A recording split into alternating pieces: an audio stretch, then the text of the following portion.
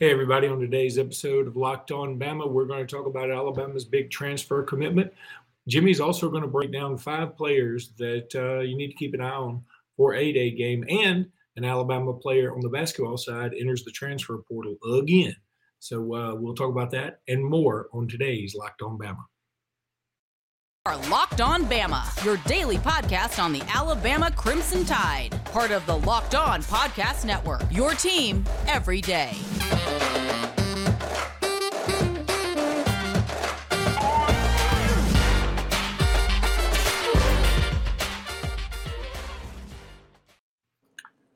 Hey, everybody, and welcome back into Locked On Bama. Luke Robinson, that's me. Jimmy Stein, that's him. Jimmy, how are you today? I'm doing great, man. There is a lot going on.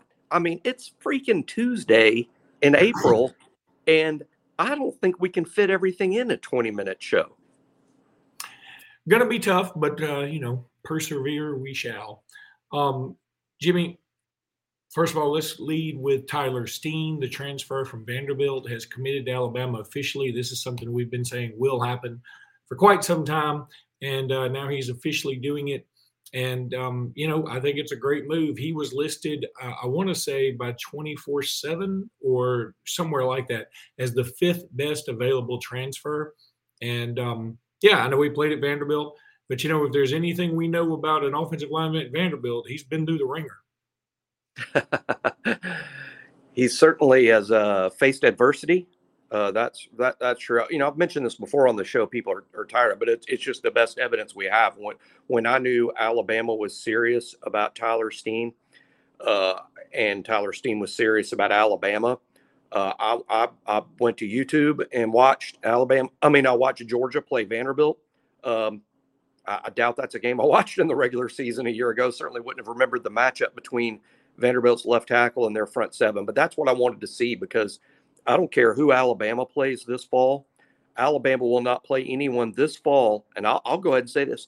Alabama won't play anyone this fall or face anyone in this year's playoff that has the front seven that Georgia had a year ago. So I'm like, if Tyler Steen can hold his own against last year's Georgia Bulldogs, he can play at Alabama.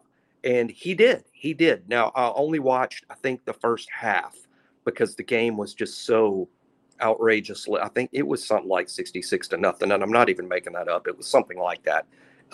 Vanderbilt's offensive line was hammered snap after snap, other than Steen. Now, I don't want to exaggerate here and mislead. Tyler Steen did not line up and mow over Jordan Davis or Quay Walker or Jalen Carter or Travon Walker, any of those freaks that they have. He wasn't steamrolling anybody, but he effectively blocked his man in every snap I watched. He effectively did it. Even if you assume the fetal position and someone trips over you, you've done your job. And I'm not saying he did that either. I'm just saying Georgia did not whip Tyler Steen. They did whip Vanderbilt. So I'm excited to land him. I believe this is Alabama's left tackle this fall, and it helps solidify the offensive line. Is he Evan Neal? He is not. No one needs to compare this transfer portal pickup to when we got Gibbs or Burton or Ricks. I think those guys are high-level NFL prospects. I'm not sure I would put Steen in that category, but this is all he needs to be, an improvement over what we currently have. I believe that he is. I think you're muted. I was muted. I did it again. I did it with John Garcia. I just did it with you. I'm trying to be polite. And hey, it's not like the time I dropped the phone in the garbage can. No, that's true. Anyway, yeah, Steen, look, I know you said he didn't steamroll anybody for Georgia. Maybe he steamrolled them.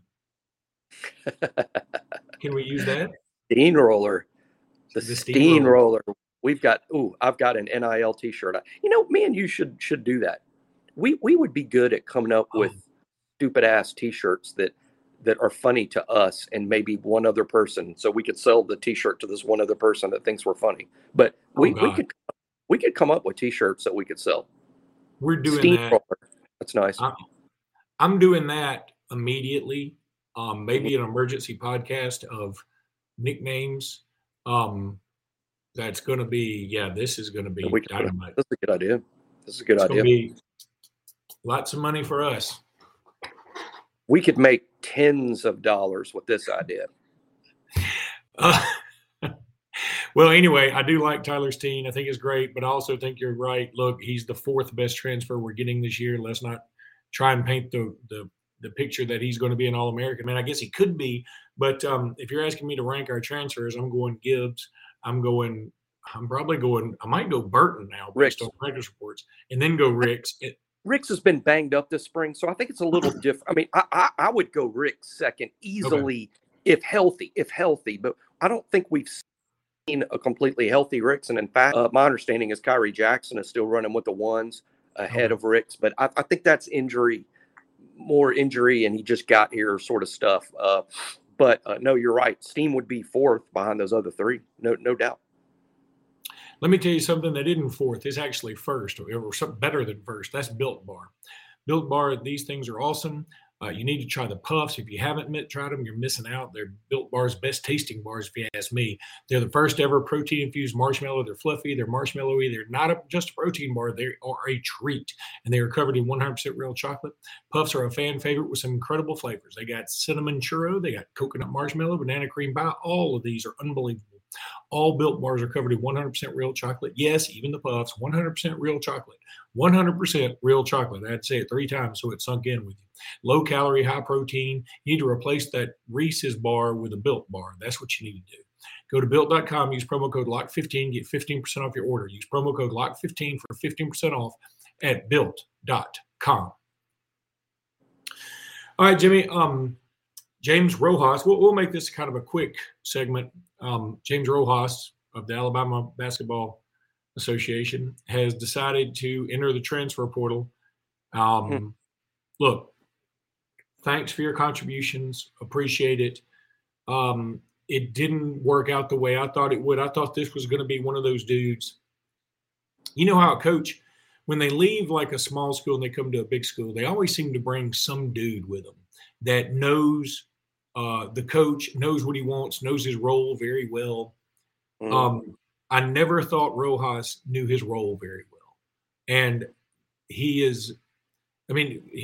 was out there, and frankly, he was like an ogre most of the time, just sort of banging stuff around and running into stuff, bull in a china shop a lot of times. I will always remember him, though, fondly for his big three-pointer against Mississippi State last year, which helped us clinch the SEC. So I'm not going to dog the guy. He is not an incredible basketball player. He's better than us. He's, in terms of guys that got minutes on last year's team, he was probably the least talented. And that's not an insult. He still played D1 basketball. Congratulations. I appreciate the contributions. I'm also appreciative of the fact that Nate Oates feels like, hey, we can recruit a little bit above this. And I think that's a good move for all parties. Yeah, I sort of feel about this the same way I felt about maybe Holt and Gary to an extent, although I was a little more disappointed to see Gary go. James Rojas, I mean, this isn't a cheerleader show. We try to be objective here. We're obviously Alabama fans. We want Alabama to do well. We want all of our kids to do well.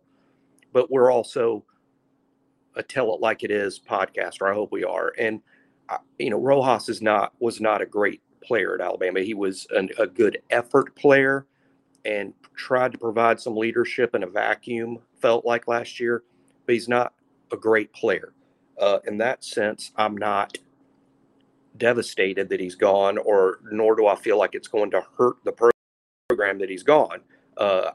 His spot on the roster will more than likely be he'll be replaced by a better talent, a better player. So I'm not upset that individually Rojas is gone, or that Jaswan Holt is gone, or even really that Juwan Gary is gone, or Alex Chiku, or Keon Ambrose Hilton.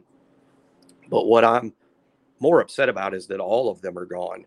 And this is my thing. I'm not trying to be Debbie Downer. We need a better name for that than that. I'm not trying to be that.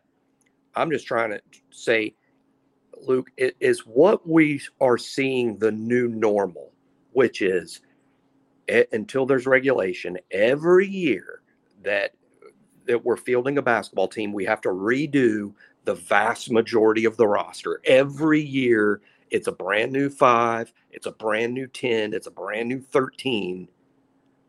Or is this the sign that something was really wrong?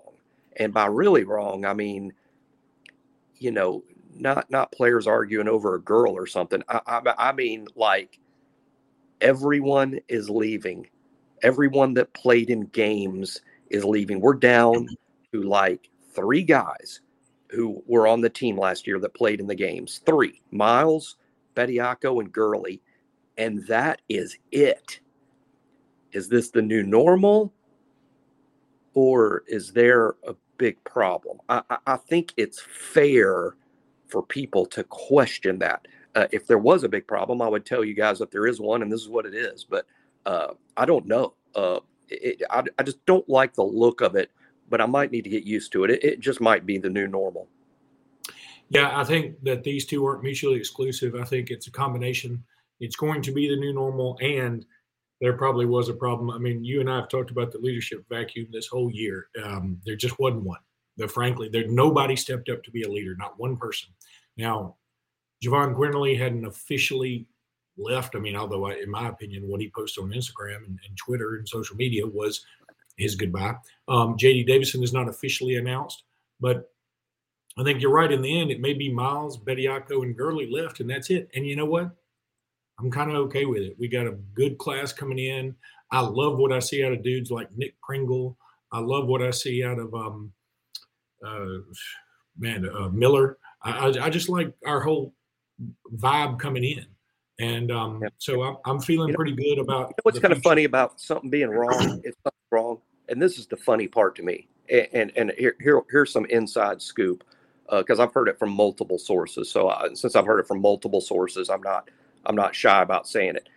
If we talk about something wrong and a lack of leadership, and from the fans' perspectives, there was a lot of finger pointing at Quinerly because he clearly was the up and down guy, disappeared at times, couldn't hit shots, missed free throws late.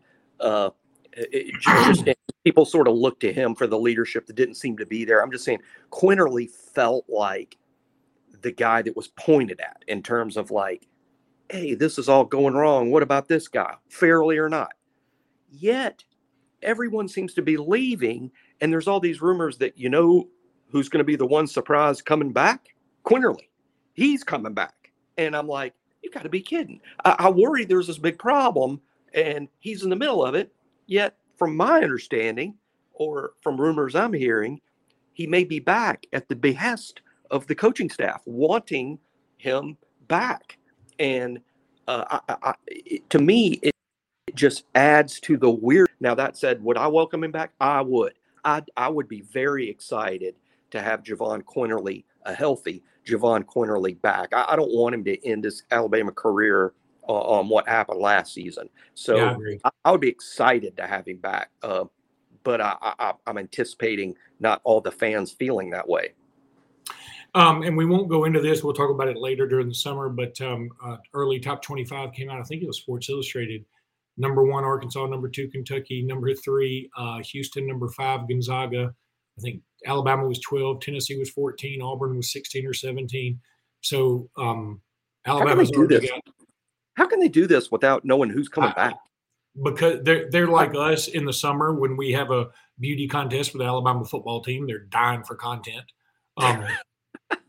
That's what that is. But I'm just saying, no one can know outside of Nate Oates. No one knows this roster better than me and you. Let's be honest. Outside of Nate, it's Nate that knows the roster well, and then it's me and you. I'm joking, people. But what I mean is, we do know Alabama's roster as good as anyone in the media, and I have no effing clue who our 13 players are going to be in the fall. So how can you rank us number 1, number 12, number 25, number 72? It just seems absurdly early when it's before the deadline for underclassmen coming out, and there's 1,000 kids in the portal, and SMU's good player went in the portal yesterday, and who the hell knows? Good point. Jimmy, I want to tell everybody now about Rock Auto. You need to save time and money when using Rock Auto. Why in the world do you want to spend an extra 30, 50, even 100% more for the same parts from a chain store or car dealership when you can get it much, much cheaper at Rock Auto? For example, a Honda Odyssey fuel pump is $353 from a chain store, $216 from Rock Auto. I mean, that's free money. Take that money and invest it, and then you can buy your next car. Rock Auto is a family business serving do-it-yourselfers for over 20 years. Rock Auto prices are reliably low for every single customer. Go to rockauto.com right now and see all the parts available for your car or truck.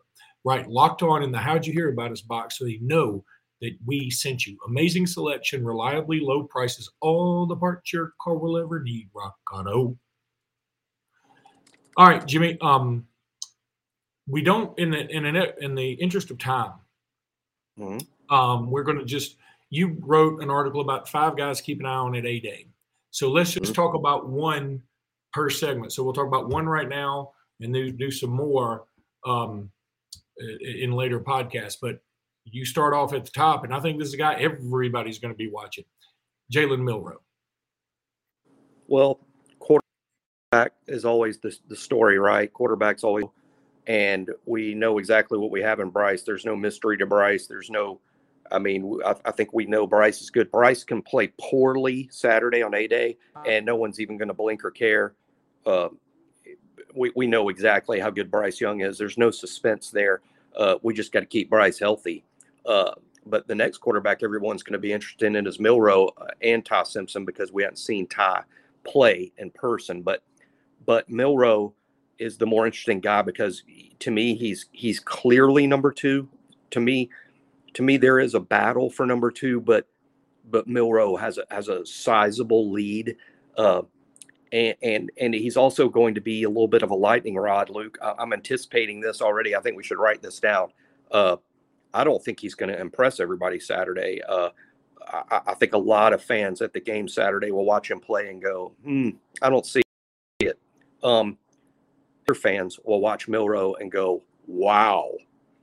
And that's because, and I'm going to be one of the wow people. I already have a real good idea that I will be. And it's because it's still a projection. The Milroe we're going to see Saturday is not the Milroe that will be Alabama's starting quarterback in 2023. He's still, remember how, I'm going to bring up Hurts all the time with him, and that's because in so many ways they're very similar. But we have to remember how literally each season Hurts was better than he was the year before. He's continued that all the way through the NFL. Every year it's better than he was the year before. And Milroe's going to be the same deal. So the Milroe that will be Alabama's starting quarterback will be 1 year better than the kid we're going to see Saturday. And what I want people to see is the upside, the potential, the athleticism, the arm strength, just the fact he's such a leader and a playmaker. And he's so much of the new NFL, which is, you draw the play up, it's defended perfectly. Now what? He runs 70 yards for a touchdown is what? That's what he is. And by the way, he can also do the plays that are designed to the timing, the 3-step drops and the balls out. He's good at that too. He just needs to continue to develop as a passer. But I would say the same thing about, Patrick Mahomes. Every quarterback in the world needs to continue to effort to improve.